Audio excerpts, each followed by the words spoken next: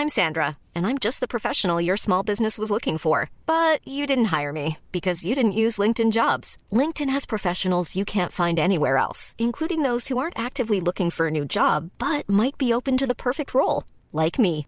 In a given month, over 70% of LinkedIn users don't visit other leading job sites. So if you're not looking on LinkedIn, you'll miss out on great candidates like Sandra. Start hiring professionals like a professional. Post your free job on linkedin.com/people today.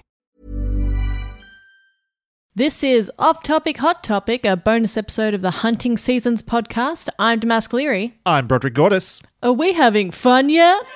Off Topic Hot Topic.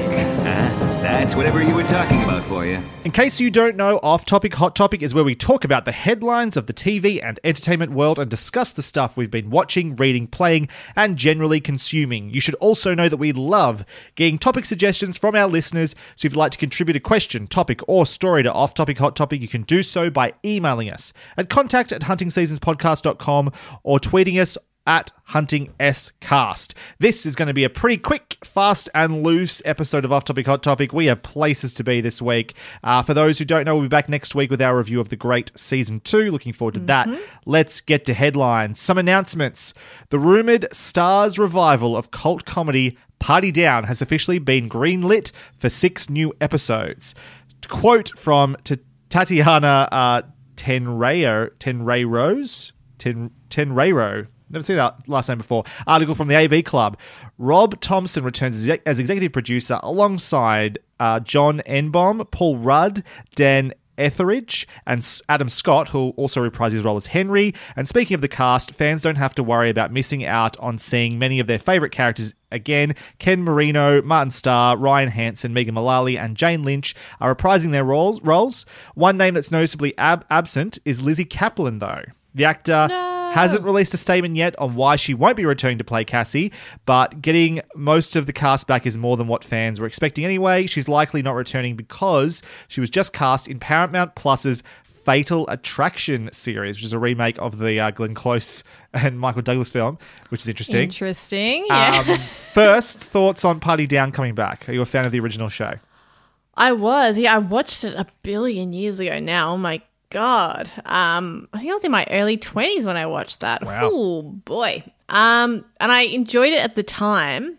And obviously watching everyone who was in that show go from strength to strength in terms of the kind of opportunities they had. It makes a lot of sense to me that if someone had, the rights to it, that they would probably want to bring it back. I think it's got a lot of potential. So, yeah, I'll definitely be checking it out. It's one of those sort of sitcom setups that has the potential just to return to it, 10 years later, 20 years later, whatever, and you can still do a spin on it. It can still feel like it's not a laboured return to this just for the sake of it. You think there's room there? Well, I feel like because of the premise, and we're coming back to it 10 years later, and if those people are still working in the party catering business, it makes me go, how depressing is this show going to be? Sure. Yeah, that should be interesting. I'm fascinated to see how they're going to handle that. It was going to be its own news article. It's going to bring up the Lizzie Kaplan cast as Alex, I think is the name of Glenn Close's character, in Paramount Plus's Fatal Attraction series. No one else has been cast at this stage. Are you a fan of that movie? How do you feel about this casting? Is there something you'd particularly like to see in a Fatal Attraction series? I mean, I assume it's going to be kind of like a feminist update to it because I feel like the premise is so of the time and open for critique, although it is, quite a fun thriller to watch. It's like, a little time capsule of people's thoughts and opinions about women at the time. So, yeah, I would assume that it will be updated. I'm not really interested in watching a show about it, though. Yeah. What if Michael Douglas's character was a woman, though?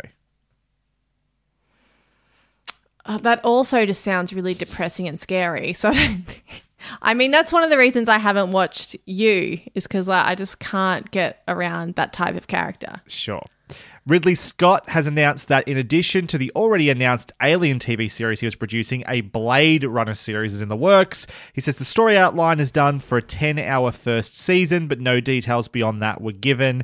Are you excited for a Blade Runner TV show? Brod, I'm so tired. I just... I want to tell the world to stop.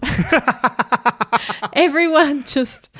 Please stop making things that I've already seen. You know what I mean? Like, I feel like I've already put in the hours and I've watched them, and now I have to do like extra homework to like have a conversation about that particular topic. I just like, one, I don't like the original movie Blade Runner. Hot take. I think it's boring and weird and not for me. Thank you. I didn't like the new one that came out. Sure. I don't know, like 5 or 6 years ago. Who knows? I didn't like that either.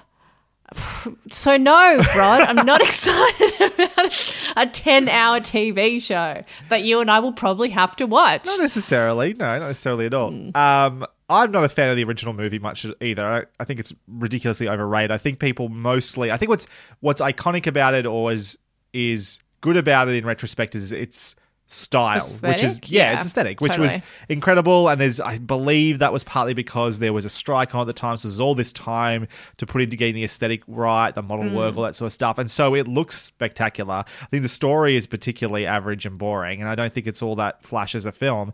I did like the sequel film by Villeneuve though, and I'd be interested in seeing more of that side of things. I think there was an anime actually that came out alongside that I never watched, so that suggests I wouldn't watch that, actually. But, I don't know. It's notable for fans of that genre, I guess. Interplay Entertainment is attempting to revive obscure mid-90s video game and cartoon series Earthworm Jim. Do you remember Earthworm Jim? Actually, now this I'm interested in. Yes, I remember. I can't remember if it was on PS1 or on my computer, but we had like, you know when you would get those demo CDs with like PC or PlayStation magazines? Yes, absolutely. And they would have, I like, miss demos. Yeah. Demo discs are the best. We had it, so we didn't have the full game, but I had a demo disc with the Earthworm Jim game on it.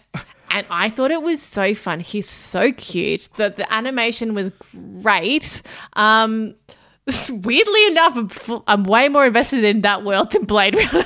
Yeah, I didn't see that reaction coming. Which I think honest. speaks to my taste levels. Yeah. Wow, that's really perked me up. All right, here we go. Anyway, the announcement came with a proof of concept video that you can check out. I'll put a link in the show notes. It's more of just like they were animating the character and they've got some unknown voice actor doing some lines. It is just proof of concept. It's not meant to be representative of what the show would be. There was a cartoon. The cartoon did exist. It was like a Saturday morning cartoon. It didn't have a lot of episodes. I think there was like 3 games in total of Earthworm Jim and a few like remasters and stuff along the way.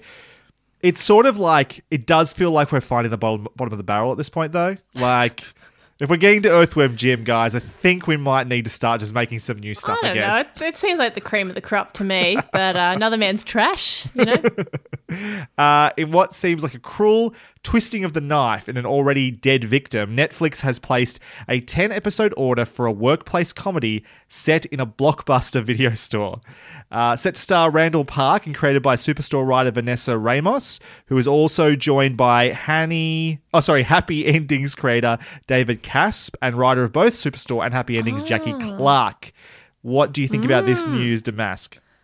Yeah, okay. So when you first said that, I was like, no. And then you told me who was behind it. I loved Superstore. That was one of my lockdown like binges. It made me so happy to watch Superstore. I was like, oh my God, it's been so long since I've had like a new workplace comedy to watch. I was just, rewatching the old classics.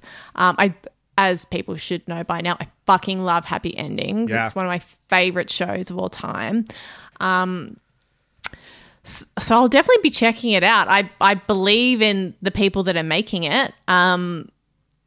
It's interesting. I'd love to know what era of Blockbuster I'm going to guess is this the last Blockbuster Is it the dying store? days? Yeah. Or yeah. I hope it's the I feel like we're going through a 90s phase at the moment, 90s nostalgia phase. We've got that 90s show coming out, those sorts of things. I get the sense it's going to be like the 90s, maybe VHS just starting to transition to DVD, back when it was still a big deal. Yeah. I think that's when we'll be set. But if not, yeah, the people behind it is what's more interesting. I'm sure I'll have some nostalgic appeal from it. So I'm pretty excited to like step back into a video store, to be honest with you. So. I just want video stores to come back. I know, I agree. I miss video stores.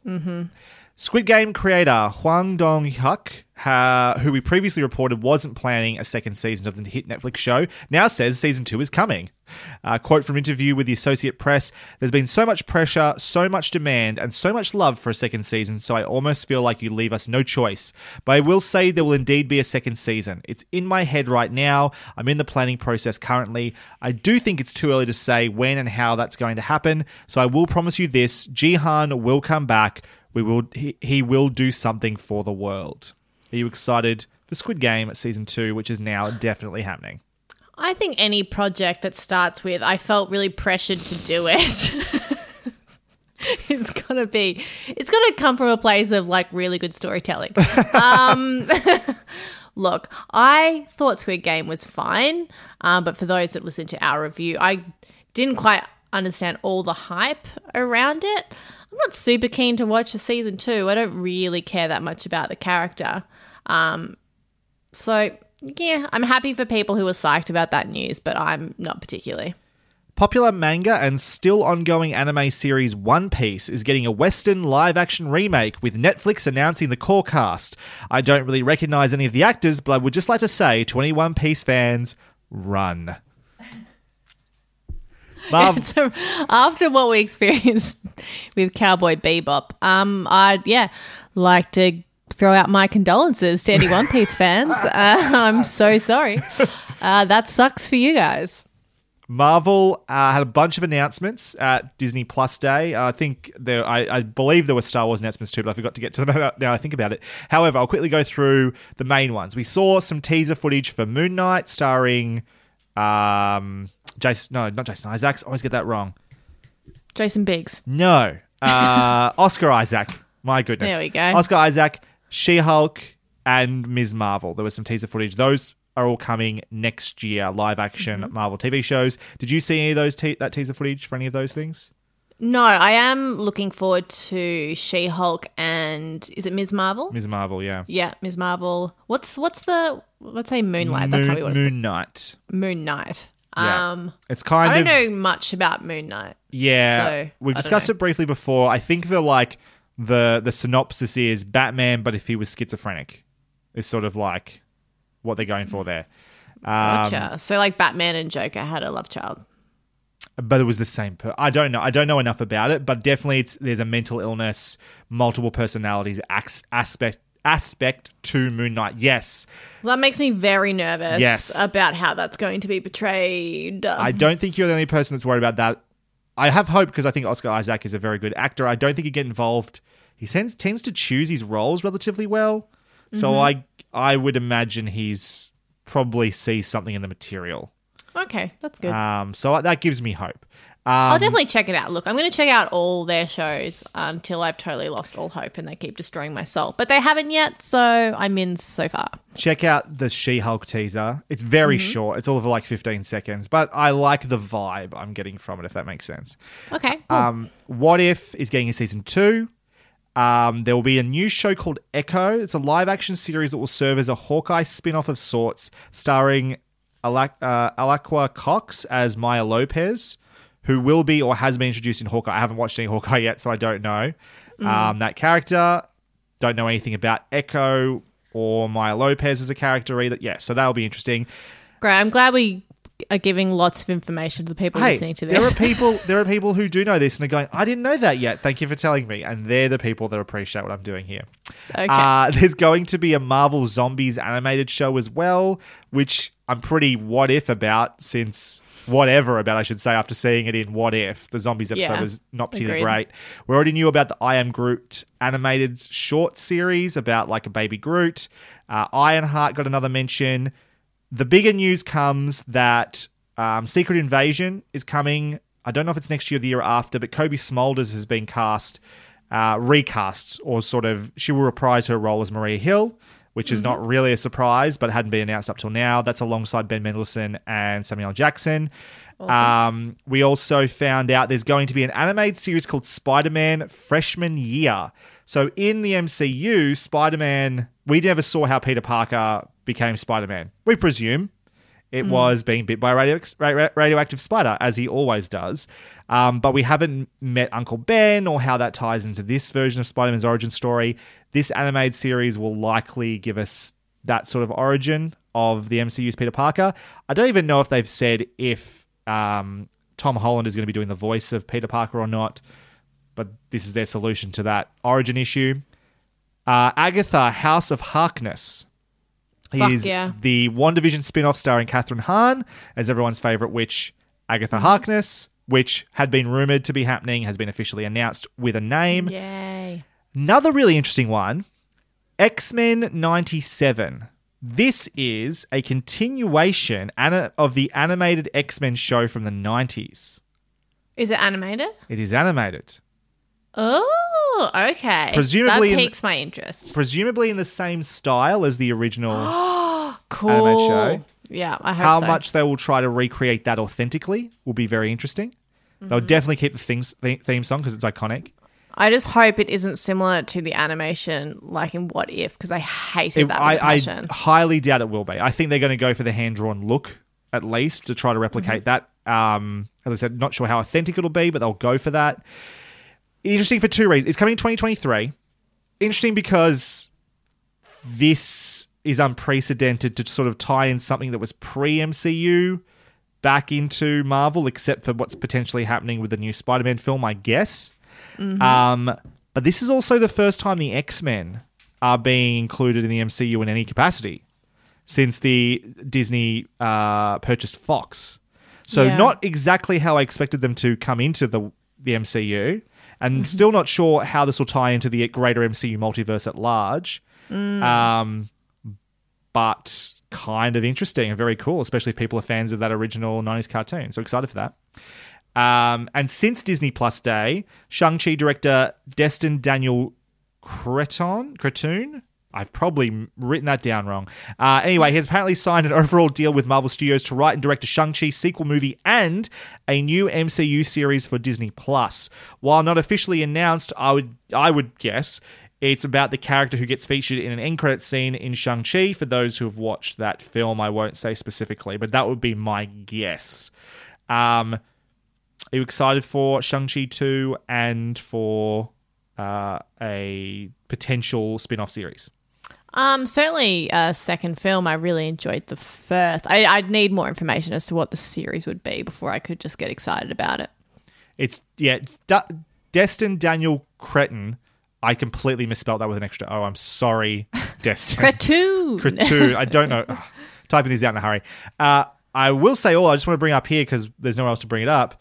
The Spider-Man Across the Spider-Verse, the sequel movie to Spider-Man Into the Spider-Verse, got its first little teaser trailer this week. It's a part 1 of 2. We're getting 2 new Spider-Verse films. Yeah, boy. Sign me the fuck up. I cannot wait. I will say this week I've been showing some of my students just as like a reward in the afternoon, like Into the Spider-Verse. It gets them every time. How could it not? All the kids love it. Yeah. Yeah. It's just like across the board, great. And the animation is so captivating. So I'm really excited about number 2 and then number 3. Yeah, that's super exciting. In casting news, Kim's Convenience star Paul Sun-Hwang Lee has been cast as Uncle Iroh in Netflix's live action Avatar: The Last Airbender series, which apparently just started filming. This is great casting.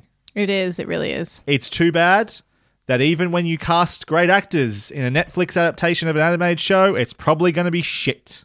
So I'll tell you what, We've been burnt, man. Big time. Like, I was already sort of like whatever about the live action series since we found out we're getting more animated Avatar from the actual creators of Nickelodeon.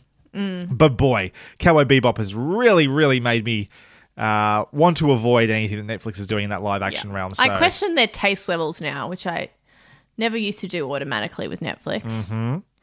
The Jennifer Coolidge Renaissance Jennifer Coolidge's that's better, continues as she has now been cast in an upcoming Ryan Murphy show, The Watcher, alongside Bobby Cannavale and Naomi Watts. I kind of bring this up because, geez, Ryan Murphy just can't keep his hands off.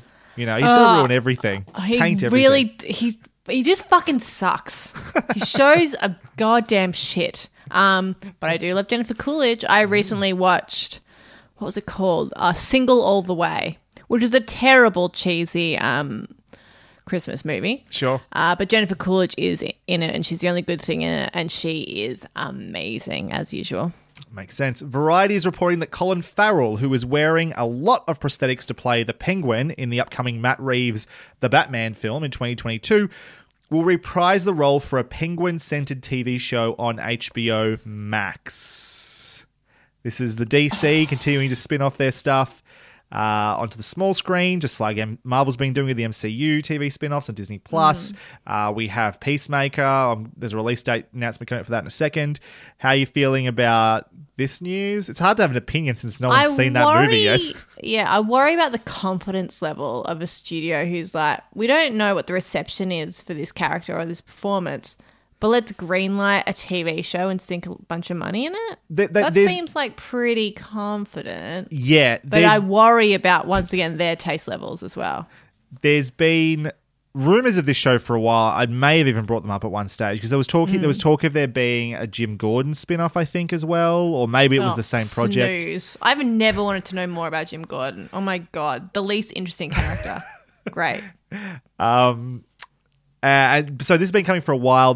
We weren't sure if Colin Farrell was going to be the Penguin in that or not. And so now that news is out, I've decided now's a good time to talk about it.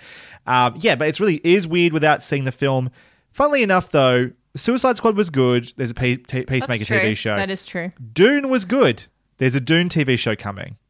I haven't seen Dune yet. But I would like to. Oh, I would like to. We will talk. I'll talk more about that at the end of the podcast. But okay. That gives me confidence that they think this.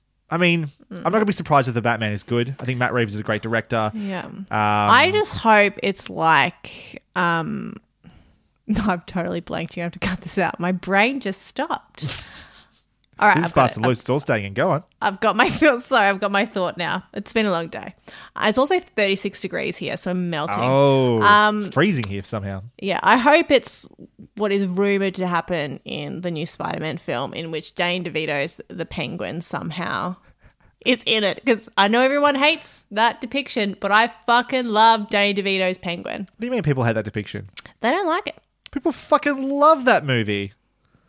Everyone loves Batman Returns, except for me. I'm the one person who doesn't. What don't you like about it? I don't think it's fun or good or anything. I don't. You know what? I haven't watched it. I tried to watch it recently, and recently being a couple of years ago, and I had a hard time getting into it. In fact, I think that Tim Burton Batman #1 is pretty rough too. I don't think there's a lot to enjoy in those films. Danny DeVito eating fish all day long. With that green slime coming out of his mouth. It's just the best. It truly is the best. Yes. But the Batman being good wouldn't surprise me, especially since Zack Snyder is nowhere near it as far as we can tell. In release date news, the long-awaited Will Forte... Is it Will Forte or Will Forte? It's Will Forte, right? I thought it was Forte. I think it's Forte. Maybe it's Forte. Will Forte. Who knows? His MacGruber TV series has been given a premiere date of December 16 on Peacock. A teaser and then a full trailer have since been released. Have you seen MacGruber? I haven't. I hear it's pretty good. No, I haven't, but I love him in Last Man on Earth, which is such a good show. So good. It's sad that it finished, I think, before its time. But got a good few seasons there. But I'll happily watch anything he does. I really like him. Kristen Wiig's in the movie too, and I believe in the new show as well, which is cool. I like her, so that'll be cool. Yeah. The 5th and final season of Search Party will arrive on HBO Max on January 7th, so that's coming up real soon. James Gunn and John Cena's The Suicide Squad. I shouldn't say the. It's Suicide. No, it is the. It's the. Sorry, I got that right. The Suicide Squad. Got to get it right. Spin-off series Peacemaker has a solid release date of January 13th on HBO. Another trailer for that was released recently as well. I'll put that in the show notes. Are you looking forward to that at all? Not really, but I haven't actually seen anything about it. So maybe if I watched Did you see something. The Suicide Squad yet? I did see The Suicide Squad, and I did enjoy it. You did? I did, yeah. Yeah. I liked it. Yeah, I enjoyed it too. And I did like the role of Peacemaker. I don't know if I need a whole show about it though. Yeah, that's fair. Yeah. Amazon comedy hit The Marvelous Mrs. Maisel Season 4 will premiere on February 18th, 2022. There was a teaser trailer to go along with that announcement. That's one I've been waiting for ages. It feels like It's been so long. ages since Season 3 came out. And obviously COVID and all that got in the way as it's interrupted everything. But I'm really ready for The Marvelous Mrs. Maisel. It's great to know it's coming back. Now tell me when Barry Season 3 is coming out, please. That's the next one Yes, on the list. please. Outlander Season 6 will premiere on Stars on March 6th, 2022 after a nearly 2-year break. Yes. I had no idea that show was still going. Yes. I thought it finished years ago. It's up to its 6th season. I've never apparently. watched an episode, but obviously I know a lot of people that do, namely mums and gay men. But, yeah, I thought it would finish. So, oh well. Happy days for mums and Mums the and gay gays, men. I suppose. In renewal news, as we already mentioned in our review a couple of weeks ago, Netflix has renewed Arcane League of Legends for a second season. Hey-oh, nice.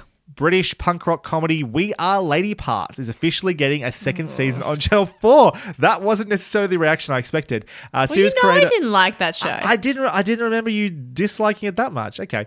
Yeah, I think it was poorly written. Series creator, director, and writer Nida Manzoor, you can tell her this, said in a statement, "I feel so incredibly lucky and excited to have the opportunity to make a second series of We Are Lady Parts. I can't wait to delve back into the world of the band and go deeper into their lives. Expect more hijinks, more music, and more flights of fancy." I don't want more music from them, I'll tell you that much. Oh, yeah, you really didn't think that I music do was all that love the great. music. But I'd be interested, like, if they're going to delve into the characters, I think that was a big thing that season 1 was missing. Everyone Yes. felt a bit cartoonish and flat. So if they do that, maybe I will enjoy season 2. That's why I include the quote, actually, because I did remember that was like the one thing. It's like, I would like to see more from the extended cast. Yeah. So, pardon me, I completely agree with that. After a very successful Kickstarter campaign, Mystery Science Theater 3000 will return for its 13th season on March 4th, 2022. Unlike the last 2 revival seasons, which can be found on Netflix, these will stream on the Gizmoplex website, which I think is their website. I realize this should have been in release date news, not renewals. But anyway, unlike the list of movies I'll be riffing on is Santo in the Treasure of Dracula, Robot Wars, Beyond Atlantis, Munchie, Dr. Mordred, Demon Squad, Gamera vs. Jiger, Batwoman, The Million Eyes of Sumeru, The Shape of Things to Come, The Mask 3D, The Bubble, and The Christmas Dragon. Have you seen any of these awful films? I have not, no. Yeah, The Mask 3D, like, is this a The Mask sequel? I think it is, yeah. That sounds great. I need to see that through Mystery Science Theater 3000. Cancellation news, sad news time. Pen 15 will not return for a 3rd season.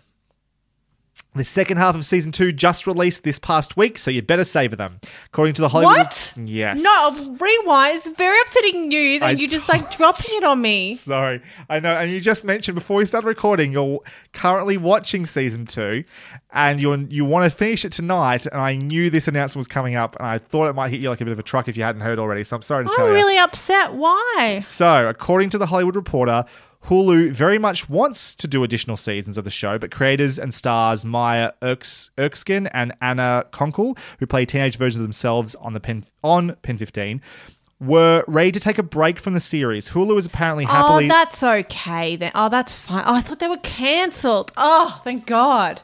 I mean, technically it is a cancellation. It's not getting any more. Yes, but if the creators feel like they've told the story they want to tell for the time, that's very different than them wanting to tell more and not being allowed to. Oh, I'm like, I almost had a heart attack, bro. You should have led with that, you jerk. Hulu is apparently happily leaving the door open for more, but as it stands now, the upcoming end of the show's 2nd season will now be the series finale. It is interesting to me that this news dropped pretty much as the second half of season 2 dropped. It does feel like something that maybe would have been helpful, even from promoting the show's perspective, to know beforehand and say, the last bunch of episodes coming out, it's probably going to be the last of it. Like, you can make it more of an event. Well, if that news has just dropped, isn't that exactly what they've done? I would have done it weeks ago. Do you know what I mean? Weeks When ago. you Oh, announced okay. when it was coming, not like I think this was announced in the last few days from memory.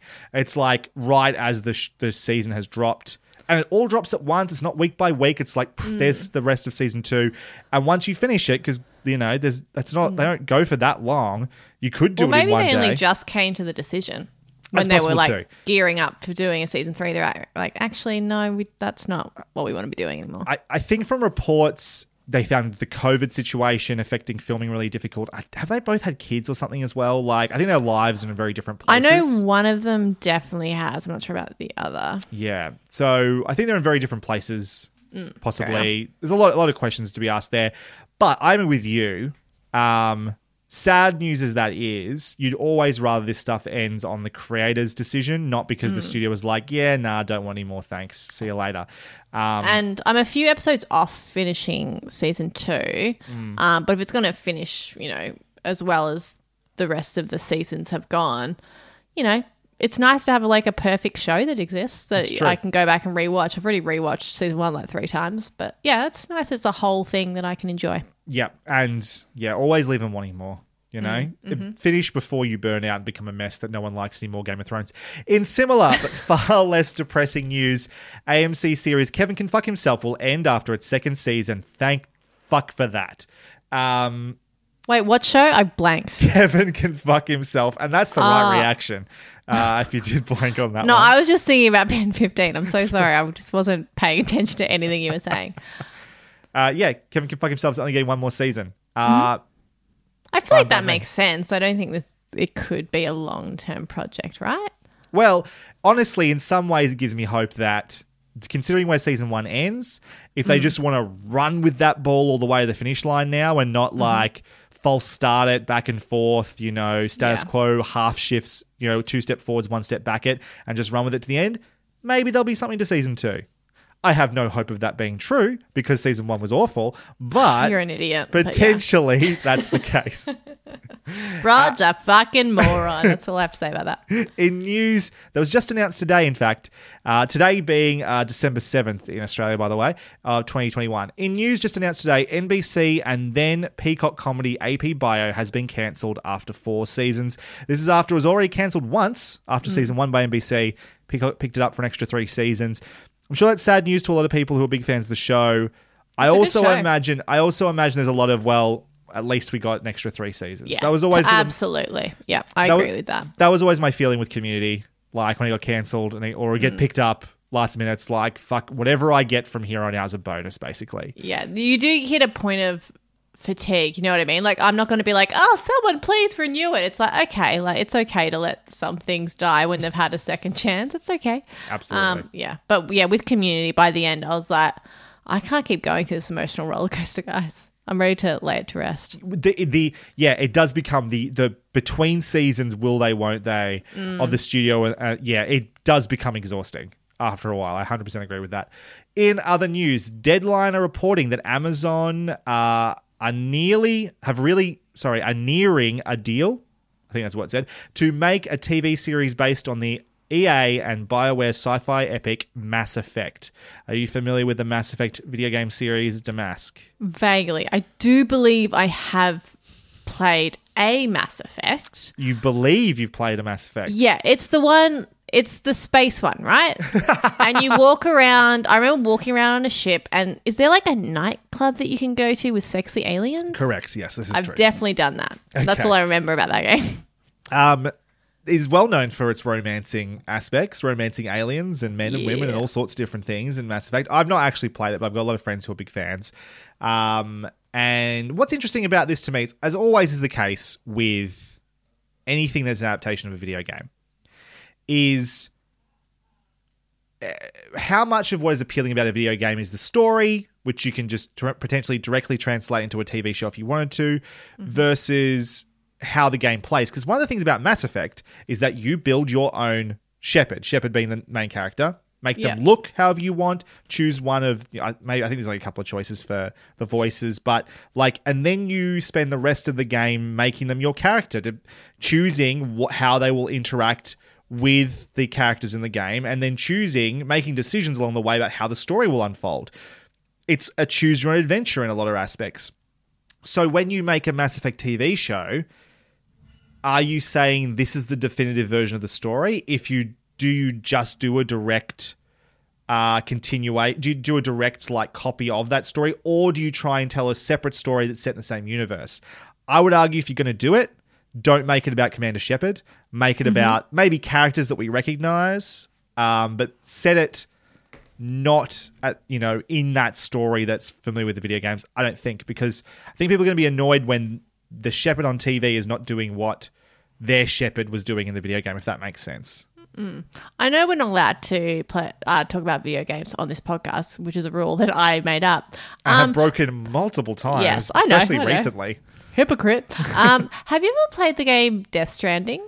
No, I haven't played Death Stranding. Because I recently got into listening to the podcast How Did This Get Played? Yes. And the only video game I play is Minecraft. I don't know why I listen to this podcast, but I do enjoy it.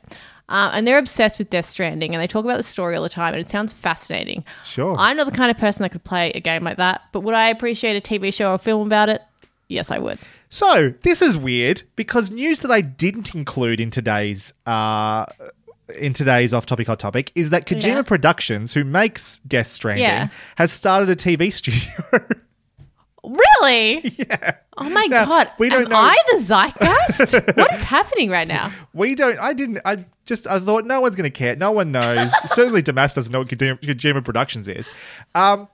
They've developed a TV studio in LA. They're going to do movies and TV shows and stuff like that, apparently. They haven't announced any projects yet, but Kojima Productions has made all of one major release, as far as I'm aware. It's called Death Stranding. And so I wouldn't be surprised, actually, if there was a Death Stranding TV show. Maybe not the exact story of Death Stranding, but people seem fascinated by this world. Kojima makes very interesting settings for his games. Yeah, I love the Metal Gear if, Solid games. If he's behind, like, the world-building stuff and then got some cool writers in to build out the stories within the world, I could see how that, studio could make some really cool stuff. Maybe we should do a stream. I could get Death Stranding. We could play that together. I could play that and you could check it out. Yeah, maybe. Can I just watch you play it? Because I don't want to play absolutely. it. Yeah, but however, you understand that most of that game is walking, right? Yes, I do. Yeah, it's walking. Yeah, is the and you primary... build lines between places, and you have a little like baby thing on your chest. It Correct. sounds fascinating. Have you seen any like the trailers and stuff for it? I watched the trailer. The trailer looks amazing. The original announcement trailer. I believe so. Set the world on fire. The epic one? Yeah, I've definitely seen that. No. Kojima doesn't make anything but epic trailers. There are only epic trailers from Hideo Kojima. You should play... I wonder if you But like the trailer I saw, it felt like it went for a really long time, but I was fully consumed by what was happening. They are all epic trailers.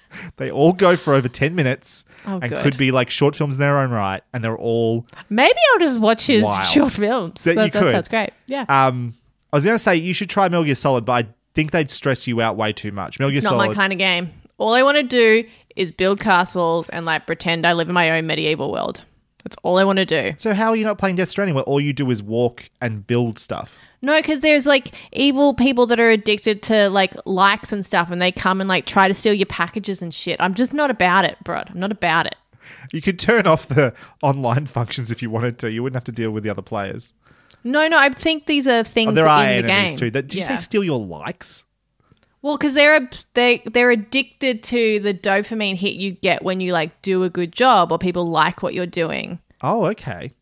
I think that's they're addicted to it, and so they want to steal. I'm just totally like fourth hand knowledge that I'm getting from a podcast I listen to. But I'm pretty sure they try to steal your packages so that they can deliver them, so then they get the dopamine by doing a good job. I think that's what happens. This is where I think we could do this together, although you haven't got a PlayStation, so we can't do this together. I could do the combat stuff, and you can just do the walking and the building. I do like to walk and build. You can be like the foreman. You can tell me how and where to build things. I love that. Sure. Yes, please. Maybe we'll get to that one day. Wow, I did not expect to get to this conversation. Fascinating. My bad. It's funny. You've really fallen into the world of video games lately. I might have to start listening to how this get played. Have there been any other particular highlight episodes? I'm interested in what games they're talking about. Oh, I've listened to so many. I'll have a relook through them Interesting. and send you some. Yeah. Please. A teaser trailer for the dark and gritty Fresh Prince of Bel-Air reboot, simply titled Bel Air, has been released with a very dramatic Will Smith voiceover. It's a bad title. Bel Air. Speaking lines from the famous French Prince theme song. This is a story all about how No. my life got flipped, No. turned upside down. No. It's definitely worth a watch just because I think it's like exactly what I feared it would be. I'm gonna get drunk and definitely watch the shit out of that. Yes. Bel Air will premiere on Peacock in 2022. We don't know exactly when yet, but the teaser trailer, Brilliant. as I mentioned, is out. Eternals writers Ryan and Kaz Furpo have voiced their desire to make an Eternals prequel series of Disney Plus. Have you seen Eternals yet? No, I've been too busy. I haven't done anything or watched anything. I'm so sorry. I don't think these are spoilers, so I can say this. The writing pair / cousins said they would like to go back and do a Kingo episode in the 1890s Mumbai, where he is juggling his life as a movie star, dealing with Gandhi's peaceful dissolution of the British Empire in India. They also like to show Athena in Greece. Basically, they want to do prequels of like where the Eternals were the rest of the time. Yeah, because I know they've been on Earth like forever. So Fair. okay. Mm-hmm. And Gotcha. particularly Kingo, who is probably the highlight of the film. This is the Kamal Nanjiani character. Yeah. He's like where he is in current day and sort of explanation of where he's been for the last at least couple of century probably is quite cool. And I like the idea of spending time there. And certainly because there's a lot of characters in that movie, and even though it goes for a long time, you feel like you're maybe only getting the surface level of them. Spending a bit more time with Angelina Jolie's Athena would be worth watching, like to get to know them a bit more. I'm up for that. Showing, that's not announced by the way, that's just their desire to do that has been expressed. Oh, gotcha. Showing just how little we know, I'm saying just how little I know or we know on hunting seasons. Amazon says Wheel of Time is their most watched premiere of 2021. I was saying last week or the week before, I thought no one was watching that show. Apparently, I was Well, wrong. it makes sense because every time you watch something on their streaming service, the preview is for Wheel of Time. So that totally makes sense. So they're promoting Is that the shit like out of it. sustainable if the show is shit? Yeah, probably not. Someone was saying episode 4 is really good. Like it finally like got good around episode 4. All right, okay. I'll keep watching then. Finally, New Yorker had an article today, I believe, that came out. It was setting Twitter on fire on Succession's Jeremy. The title of the article is On Succession. Jeremy Strong doesn't get the joke. This is written by Michael Schulman, and it's an article about actor Jeremy Strong, who plays Kendall in Succession. We are going to be reviewing Succession season 3 soon. Yeah. Fair to say, good season so far. Yep. This is a great article. Really, really interesting because we have really been very impressed with Jeremy Strong since watching Succession. What happened? What do you mean? Just tell me what the article is about because I'm worried that something bad about him is about to hit It's me. about him sort of being a method actor for all that entails. I wouldn't say there's anything that comes out and makes you go... Like, it's not like we're going to be cancelling Jeremy Strong, but my understanding of him as a person is different now. And like, as we said, I didn't really know Jeremy Strong before Succession, and in our reviews, we're really impressed by what he's done with Kendall. And suddenly, maybe some of this is just because Jeremy Strong is actually kind of Kendall. Oh, no. Yeah, which is interesting, right? Yeah. So it's a very long article. I would say it is worth a read. I've read most of it. There are lots of people who are just picking the best parts out of it and posting on Twitter and online. And that alone has been very enjoyable. But I'll be watching the final episode of Succession with a slightly different understanding of Jeremy Strong. Oh, that's really now. depressing.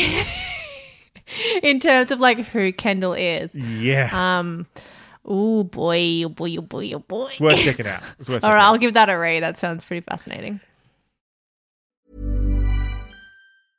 This is Paige, the co-host of Giggly Squad, and I want to tell you about a company that I've been loving, Olive & June. Olive & June gives you everything that you need for a salon-quality manicure in one box. And if you break it down, it really comes out to $2 a manicure, which is absolutely insane. It's also so easy to get salon-worthy nails at home with Olive & June. The difference between how your nails used to look when you did them yourself and now with the Mani system is a complete game changer. The best thing about Olive & June, too, is it's a quick dry. Dries in about 1 minute, lasts for 5 days, and full coverage in up to 1 to 2 coats. Visit oliveandjune.com/perfectmani20 for 20% off your first system. That's oliveandjune.com/perfectmani20 for 20% off your first system.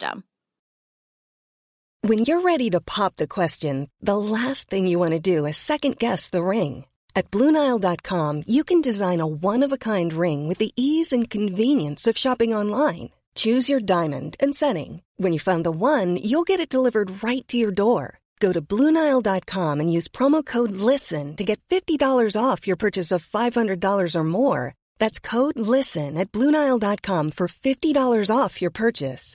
BlueNile.com, code LISTEN. Damask, what have you been watching? I can't remember if I've mentioned it before. I'm sure I have. Because I don't really remember when our last off-topic hot topic was. Did I mention that I've been watching Real Housewives Ultimate Girls Trip? Surely I have.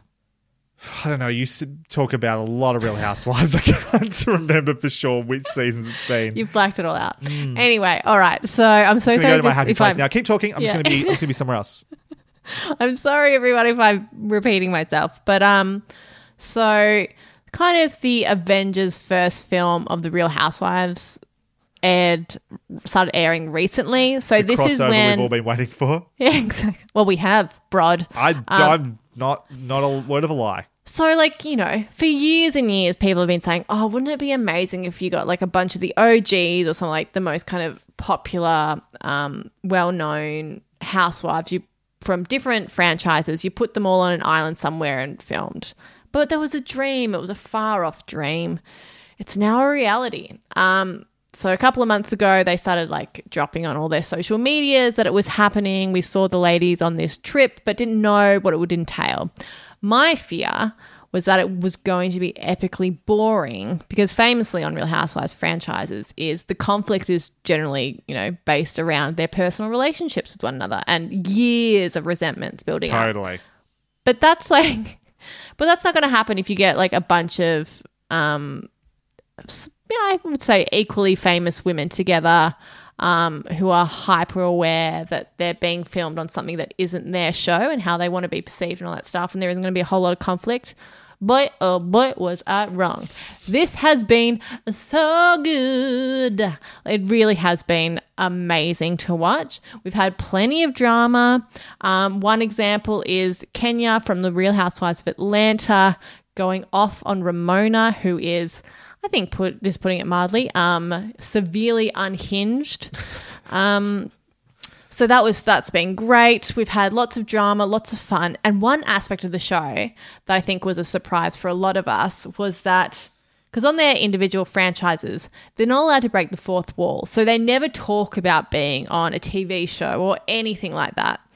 But this one, they do talk about they are being filmed, that the fact that they are all Real Housewives. We get heaps of backstory on like certain elements of like really important moments in their own franchises, like big traumatic moments, how that made them feel, what the repercussions were for themselves, like personally and professionally. It's just a really entertaining show, and I think it's exceeded all expectations. Wow. Yeah. So this is only like something that people who have been watching a lot of the franchises for a long time, I think, will really love. But if that's you at home, definitely check out Real Housewives Ultimate Girl Trip. I know it's available on Peacock in America, but in Australia it is available on Hayu. And I assume that would be the same as the UK because they have Hayu over there as well, but I'm not entirely sure. But check it out if you haven't already. Cool. Anything else you've been watching? I mean, I haven't really had time. I've been working my butt off. I've just been watching the shows that we have to watch. The only other one I've been watching is Pen 15, the second half of season 2, which is just as good as the rest. Sad to know that I've only got a few episodes left. Yeah. But, I'm really enjoying myself, and it's such a good show. And if anyone out there hasn't started it, you really, really, really should. It's a wonderful show. I'm happy to say I've at least started it. Oh, good. That's something. A while back. I will definitely feature it one day, maybe in the off season. You haven't seen any movies? Anything? You work at a cinemas now. Yeah, I'm not allowed to sit and watch them. I try my hardest not to get spoiled by things. Sure. No, I don't think I have watched. fine. I haven't watched any good movies. What bad movies have you watched? Well, I watched that, was it Single All the Way or whatever? Christmas movie, Single All the Way. Yeah, Single All the Way. It just wasn't good. Oh, the one you talked about with Jennifer Coolidge. Jennifer right? That was Coolidge. no good. Yeah, Okay. there's not much to report there, unfortunately. Well, I'm sorry to say, listeners, this is going to be a very broad-dominated episode then, because between me reading the news and now talking about what I've been watching, you're going to get a lot of me. So, back out now. This is too much. I watched the finale of RuPaul's Drag Race UK Season 3. How the tables have turned. I was talking to Paul about this. It seems like everybody who was a RuPaul fan, or a Drag Race fan, I should say, has sort of started to fade. Dropped off, Their interest is waning. Yeah, I don't really care about it anymore, weirdly enough. I don't think it's a coincidence that the cis straight white male starts watching it and everybody else goes, actually, it's not cool anymore. I blame myself. That actually speaks to one of the latest news tidbits that came out. The preview for the next season of the original RuPaul's Drag Race. They're going to have their first ever white, straight, cis male contestant. Gotcha. And everyone was like, no, thank you. So maybe, who knows, maybe you'll be on the Australian one next year, by the way things are going. Directly to me, apparently. I don't want that, though. I don't want that either. Season 3, I don't know how it was received because no one's talking about it. As always happens, I think once you shed the dead weight, the talent rises to the top, and I think the best queens from the season, except for Charitza, who I liked and thought should have lasted longer, did make it to the final 3. I guess we're not doing spoilers, but I don't think... You can spoil it. No one's watching it. True. Fast forward if you don't want spoilers, blah, blah, blah. Fast forward a couple of minutes if you don't want spoilers. Ella Vidae seemed to be going in as the strong favourite after having a really strong end of the season. I think Kitty Scott Claus was really well liked and was probably the underdog, and Crystal Versace probably was the unlikely one to win. And then Crystal won. And that probably came as a shock. I kind of get it. I think it makes sense. Ella Vidae had an awful last runway. Like, they tried to talk it up because they won't bag out queens in the finale, but looked awful. Okay, that's fair. Kitty Scott Claus, I think, is good all round, but is kind of one-dimensional, hasn't grown as the competition's gone on. It's pretty much just been doing Kitty Scott Claus the whole time. The thing about Crystal, I think, is you could feel the growth and the desire in Crystal. I think one of the things also against Ella Vidae is during you know how they always do an interview in the last episode where, like, Rue sits down, and in this case, Michelle as well sits down, like, ask some questions about their life and how they became a drag queen and what it means to them to be a, next drag superstar and all that. Ella Vidae was talking about how they sort of just were doing fine being active for 9 years and then wanted to mix it up. Whereas you've got like Kitty Scott Claus, who is obviously been doing this circuit for a long time. It's been their gig forever. And then Crystal, who's only fucking 19, but like seems to be really putting in the work and like just feels she's like very good. Like, because I watched the first couple of episodes. And she won both of those first challenges too. And she didn't win a single one since then, but she's been... I think she was only in the bottom 2 in the last thing, in which case there was only 4 of them. It was a fucking roast, and she's not a comedy queen, so she was always going to be in the bottom 2, basically, right? Yeah. So that barely even counts. Like, she was always up there for the most part. Runway looks were... There was never a bad one the entire time. And the thing about Crystal as well was she... So it was interesting. In episode 2, after she won her first Repeater badge... They got her to basically do this thing where she had to, like the mini challenge was she was like reading the other queens. Oh, yes, I did see that. And she went pretty hard, particularly at Victoria Scone. Yeah, I remember who that. then there was a big reaction to that because it was like fat phobic and all this sort of stuff, and they had a real heart to heart. And the thing I got away from that was that Crystal actually felt very uncomfortable doing the reading thing and seemed very genuine that she didn't like doing it, was actually very apologetic about it. It felt like a 19-year-old's interpretation of what reading should look like. Well, it was almost without enough of the kind of comedy to back up the things you're saying. definitely. Yeah. And it also felt like this is a part of the show where you start to figure out who the bitchy queens are, right? And they were sort of trying to like shoehorn Crystal maybe into that. Yeah. And then what you learn is that actually Crystal hated doing that, didn't like doing it, and didn't Apologise for it. Apologized really well, I thought. But also, as the season went on, it's like often the bitchy ones are also way too up themselves, overconfident, constantly complaining, blah, blah, blah. Crystal was doing this thing where she was like, I'm actually really not very good with choreography, and it takes me a long time to learn lines. Like, I'm proud of my looks and stuff, but I know what my weaknesses are. And would ask for help. Didn't pretend to be better than they were. Didn't pretend that other people were letting her down, which is often the case with those sort of overly very dramatic true. queens. You know Yeah. what I mean? And then seemed to do the work off camera to make sure by the time they got to doing the stages, the stuff on stage, they were at least keeping up, if not necessarily starring. And so you sort of saw this kids working their ass off here, and I think that's where I think I actually really enjoyed Crystal winning it. And I personally really appreciate Crystal as a person. I thought she was quite lovely ultimately. And beautiful. And so once, I don't think she would have been the favorite going in or even early on or midway through the season. Everyone just thinks she's just a beauty queen. But I honestly thought it made sense. I thought it was a good... maybe Key, Scott Claus, I can see the argument for them winning. And Elle of a Day if you don't include the final episode. But no, I liked Crystal as a winner. Anyway. Cool. All right. Probably never talking about this again because Damas doesn't watch the show anymore. Maybe there's a really good season. I mean, I'll always like jump in on the first couple episodes to see if I'm vibing. And if I'm not, I'm not, yeah. Taskmaster Series 12 also finished. Just again, your monthly reminder. It's a straight injection of joy. This season was no different. Honestly, might be my favorite season in terms of there was a really good selection of tasks this season. And the end of episode tasks were consistently great. Oh, that's good because they can be really hit and miss. They can be hit and miss, and they were excellent. All the in-studio tasks were all excellent this season, pretty much. They all had a real sense of drama and anticipation to them. They were really fun.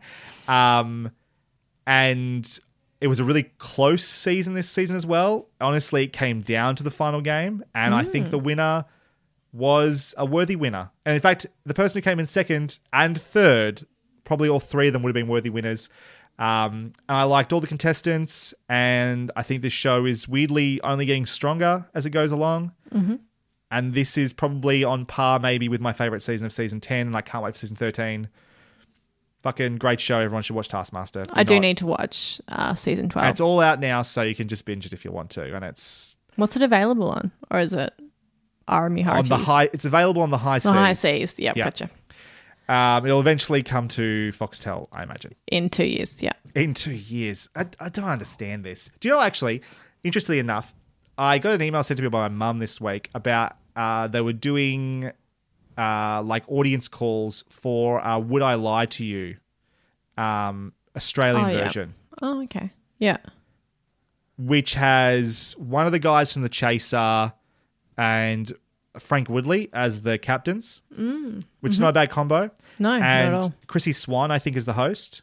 Oh, I like her. Don't dislike, but that's a Rob. That's a big call, That's yeah. a big call from a comedy point of view, but I'll give it a chance. But it made me go, are we getting closer to that Australian version of Taskmaster? Because I could definitely see that working with the right people. I don't think we've got enough people, bro. What? Well, of course we do. I don't think so. Get Sean McAuliffe or what's his name from Good News Week to host. It's done. Off we go. Talking about Just the get contestants. The contestants, we've got enough contestants. Get Celia Pacquola on there. I do like her. Yeah, there's people. I think you're right. People. We've got enough for one season. Hey, That's all you need. Takes. It's like that last one, Laughing. Yes. I think is what Yes. it's called. That was really good. Though Honestly. you could really tell the difference in quality of comedians Totally. on that. But you could Yeah. take that cast and make sure you've got some of the best ones and, you know, the mediocre ones and like split that in half. That's 2 seasons right there. That would be fine. You could do that with those people. I think you'd get a good enough show out of it. I think they should just have Frank Woodley in every season if they do an Australian Taskmaster. Frank Woodley could be the Alex Hall of that show, actually. Actually, No, I want to see him compete. let's do Leno and Woodley as Taskmaster and Actually, that works perfectly, that would be dynamic, pretty doesn't good. it? I That's could pretty see good. that. That Yeah. would be actually kind of rad. And what's his name? Is it Sam Simmons? Sam Simmons? Yeah, He was He'd be great so on there. good on Last One Laughing. Fuck, Yeah. he's funny. Oh For my those who God. don't know, who aren't Australian, there was a television show. I believe it's actually a remake of a Mexican television show. Or I think Spanish that's right, television show, called Last One Laughing, hosted by Rebel Williams. Rebel Wilson, sorry. It is, they lock 10, I think, Australian comedians in a room for, I think it's like 8 hours or something like that. It's a long time, yeah. A long time. And they have to make each other laugh. But they themselves cannot laugh. But if you laugh, then you were kicked out. And there was a $100,000 prize at the end of it. And you have to actively be trying to make other people laugh. If you're like standing back or not doing anything, then you also get eliminated. So it's just like comedians trying to top one another. And it gets more and more frenetic and insane and amazing. On Amazon Prime in Australia, I don't Yeah. know if that means you may be able to access that on Amazon Prime in other countries. Otherwise, I thought the it high was, seas are there for you. I'm not always a Rebel Wilson fan. I think she was fine as the host. I think she did a good job. She was a good job. I think the comedians, yes, they vary from average to very good. Some amazing. Yep. Truly amazing. Yeah. And I think the show knows who the funny comedians are, and Yeah. they get highlighted. And it is both hilarious and kind of like watching people actively have a speed course and going insane. Yeah. Like, That's true. it's Yeah. it was really enjoyable. They're like 6 half-hour episodes or something like that. I think Worth your time. I've certainly rewatched it. Like I watched it the first time. I was like, that was great. And then I think I made my friend rewatch it. And I had a great time. But I guess I forgot that I made him watch it. And so every time we hung out, I was like, have you watched Last One Laughing yet? He's like, stop talking to me about the fucking show. I've already seen it.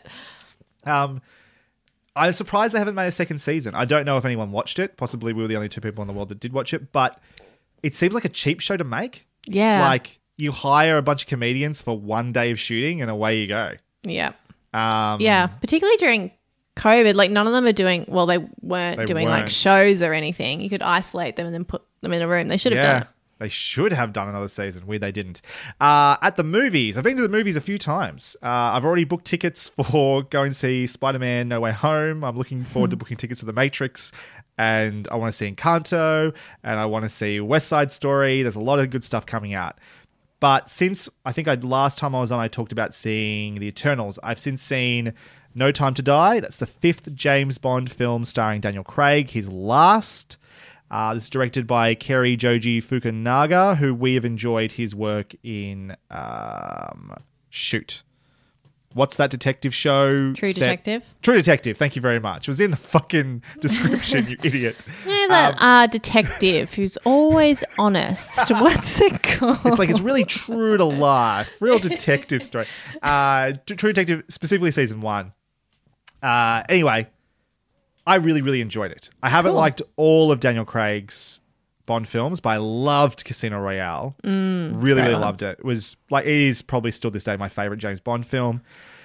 Then, Eva Green. Hubbada. yeah. Even this movie knows that Eva Green was the peak of the of that series. Quantum of Solace, massive disappointment. Mostly, it seems like because it was basically written on the fly because the writer's strike was going on at the time. Followed up by, I forgot, Skyfall, which really liked.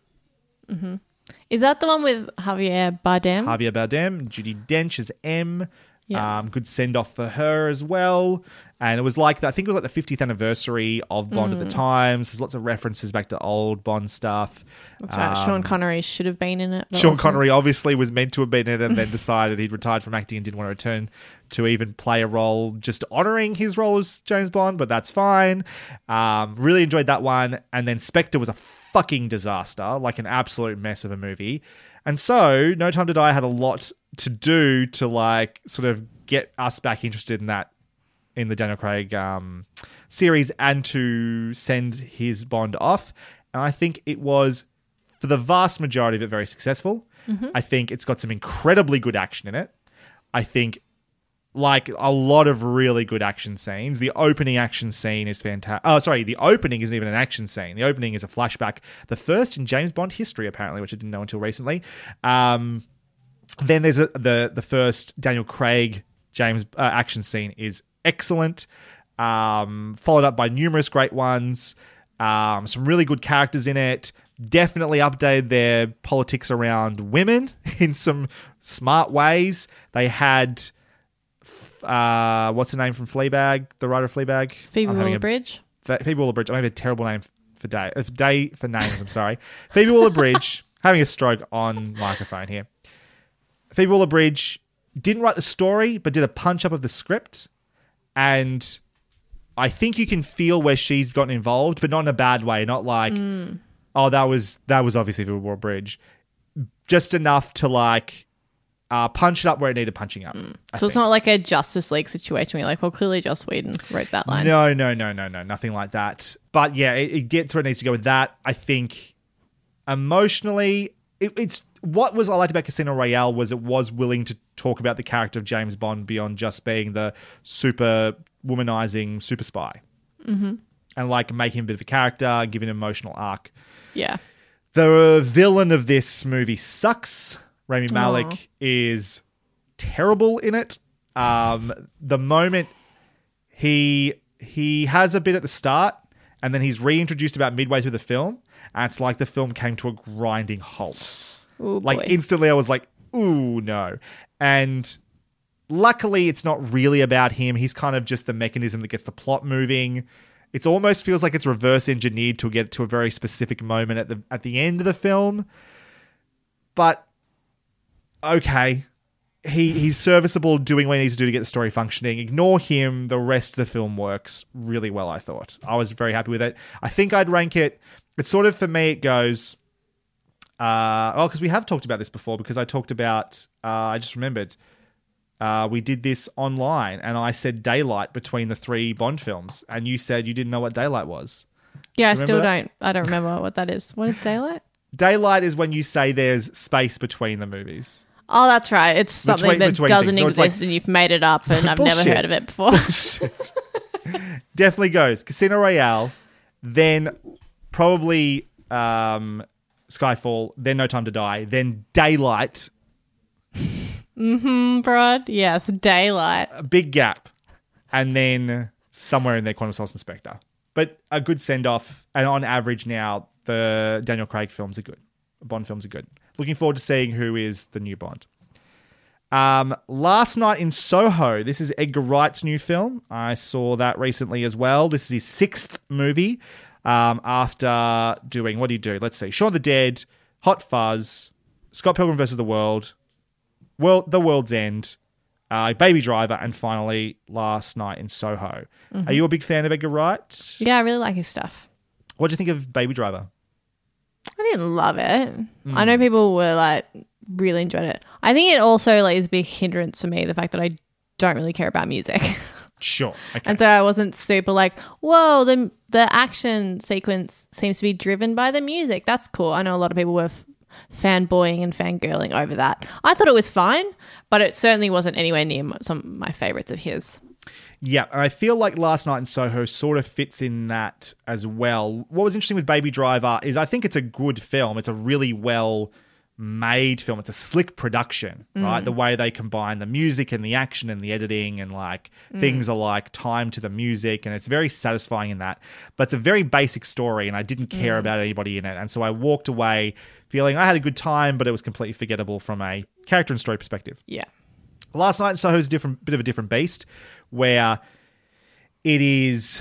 I was very invested in the main character early on, and some of the work they did, if you don't know the story, basically this girl travels from the country, she's going to fashion school in London, she's obsessed with the London in the 60s, she moves into this place where she's living in a bedroom that's still styled like the era, and then she seems to have this passive ability to like see ghosts. It's kind of like The Shining, where it's never explained, it's just... You just have to accept that she can do this. And being this sort of like sensitive to these sorts of energies or whatever, she gets sucked in like back into experiencing the life of this wannabe singer and star played by Anya Taylor-Joy back in Soho in the 60s. And you follow along with her story and what happened to her basically. And those scenes where she travels back into the 60s that are recreated, London in the 60s, and like these sequences where our main character, Anya Taylor-Joy's character, are like passing by hallways, like long staircases with mirrors on the side, and you can see them both at the same time, one inside the world, one in the mirror. A lot of it's done in camera. It's incredibly well done. There's some amazing sequences. It's a beautiful film in that regard. And I was really invested in it and the story for about 2/3. Mm-hmm. And then it sort of hit this point where it decided it really wanted to be a horror film. And it turns out really it wanted to be a crappy episode of Doctor Who with like knockoffs of The Silence, if you remember what The Silence looked like. Yeah. And then it falls apart. Oh, poo. Yeah. Which is almost more disappointing than a film that was just kind of like, oh, it's doing this. It's like, it's stylish, but it's got no substance. It's like, this had something and then kind of trips over itself right in the last half an hour. It hurts a little bit more when I was like riding high on it and then it's like, oh, it's like... Yeah, that's a shame. Falling away at the end. So that was a real shame. I still don't think it's a bad movie overall. It's probably...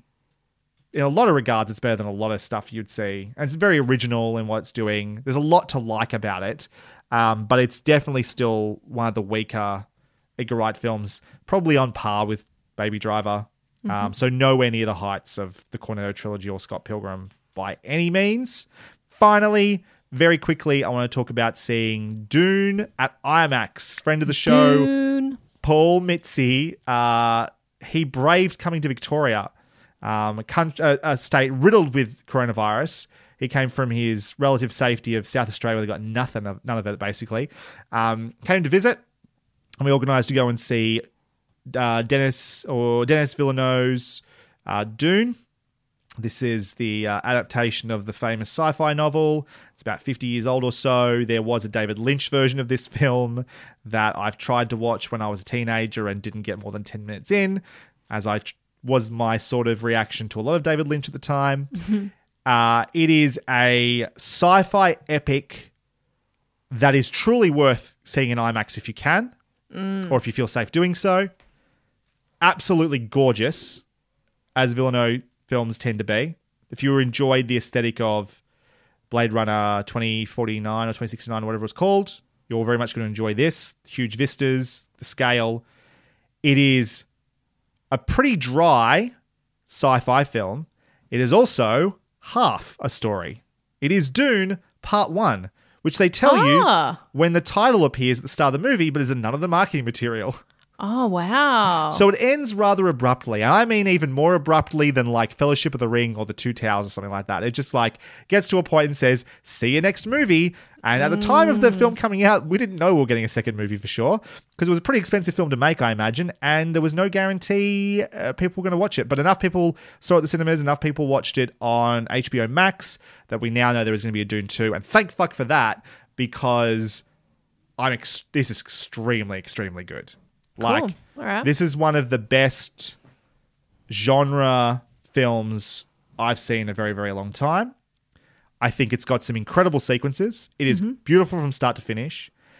For a story that's been considered to be unfilmable, to the point that many people have tried and failed, including David Lynch, people would argue, I think what's really impressive is the way they dilute the story down to its essential elements.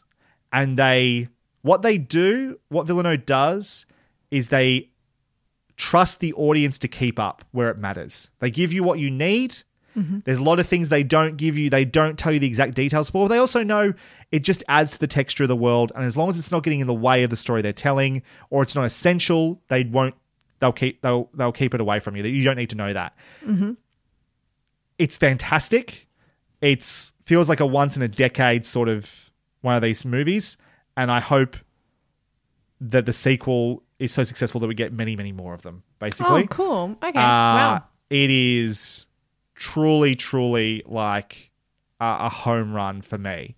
The only caveat being probably that it is part 1 of 2. And without part 2, we can't know for sure just how successful it is. But I really, truly loved it. I don't think I'll see it again in IMAX because I actually started to get like looking up at that fucking screen for 2.5 hours started to hurt my neck. But I'm looking forward to watching it again on my OLED as soon as I can, basically. It is cool. It's all like... Right. I'm not going to say it's Lord of the Rings necessarily, but it's like, it's in that ballpark. I love the Lord of the Rings trilogy. Check it out. Will do. No, I literally, as you were talking, I was just Googling because I was like, I don't even know if Perth has IMAX. But we do. We do that's have. Good. If you're going to go to IMAX, sit in the back row or somewhere towards the back if you can. Yeah. That way you're not looking up the whole time. Yeah. I always do because I'm just in the habit of doing that because of my eyes before I got glasses. But yeah, no, I definitely will. My only worry is it does have an energy that's not that much. That's not a heap stronger than like Blade Runner, which you didn't like very much. Like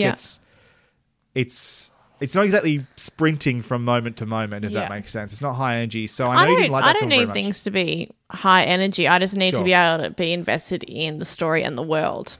So if it's doing that, then... You'll be invested in the world at the very, very least. I think that's definitely where you'll be. I think that's what's incredible to me about it is the texture of the world is so unique and so well realized. It's fascinating. It's fantastic. Did you like Arrival? Did you see Arrival? Yeah, I loved Arrival. I think we saw it together. I think we might have actually. Arrival was fucking great. Yeah, that was good. So I'm pretty much on board for anything Villeneuve does at this point. And June is no exception. Looking forward to part 2 whenever that arrives. Now, is that June or Dune? It depends who you ask. Both are acceptable. Okay. What do you think it is? Dune or June? Well, I naturally say June, but I accept that it is Dune. I feel like if it's a sand dune, but this is a sand dune, then this is Dune. I don't know. But are they? Is Dune in reference to the dunes in Dune? Yes. Yes. Yeah. The dune is in reference to the dunes in Dune. Yeah. So therefore, it is June if you're in Australia. Sure. I was trying to remember what the name of the planet. The actual planet has a name, but also goes by Dune. Right. I can't remember what it is already. Anyway. That's not important. Thank you for listening to this episode. Is there anything else? I feel like I just dominated this podcast. Is no, I mean, I wish I had more to say, but yeah, I've just been off my feet at the moment, so I haven't had time to really watch anything. But I'm glad that you've had a fine old time. I have. I'm really having a good time getting back to the movies. I feel like I'm making up for a lot of lost time. Yeah. I've already got 3 or 4 more outings planned, basically. It's good stuff. Anyway, thank you for listening to this episode of Off Topic Hot Topic. We'll be back next week with our review of The Great Season 2. We will see you then. Bye for now. Bye. Good night, everybody. Absolutely.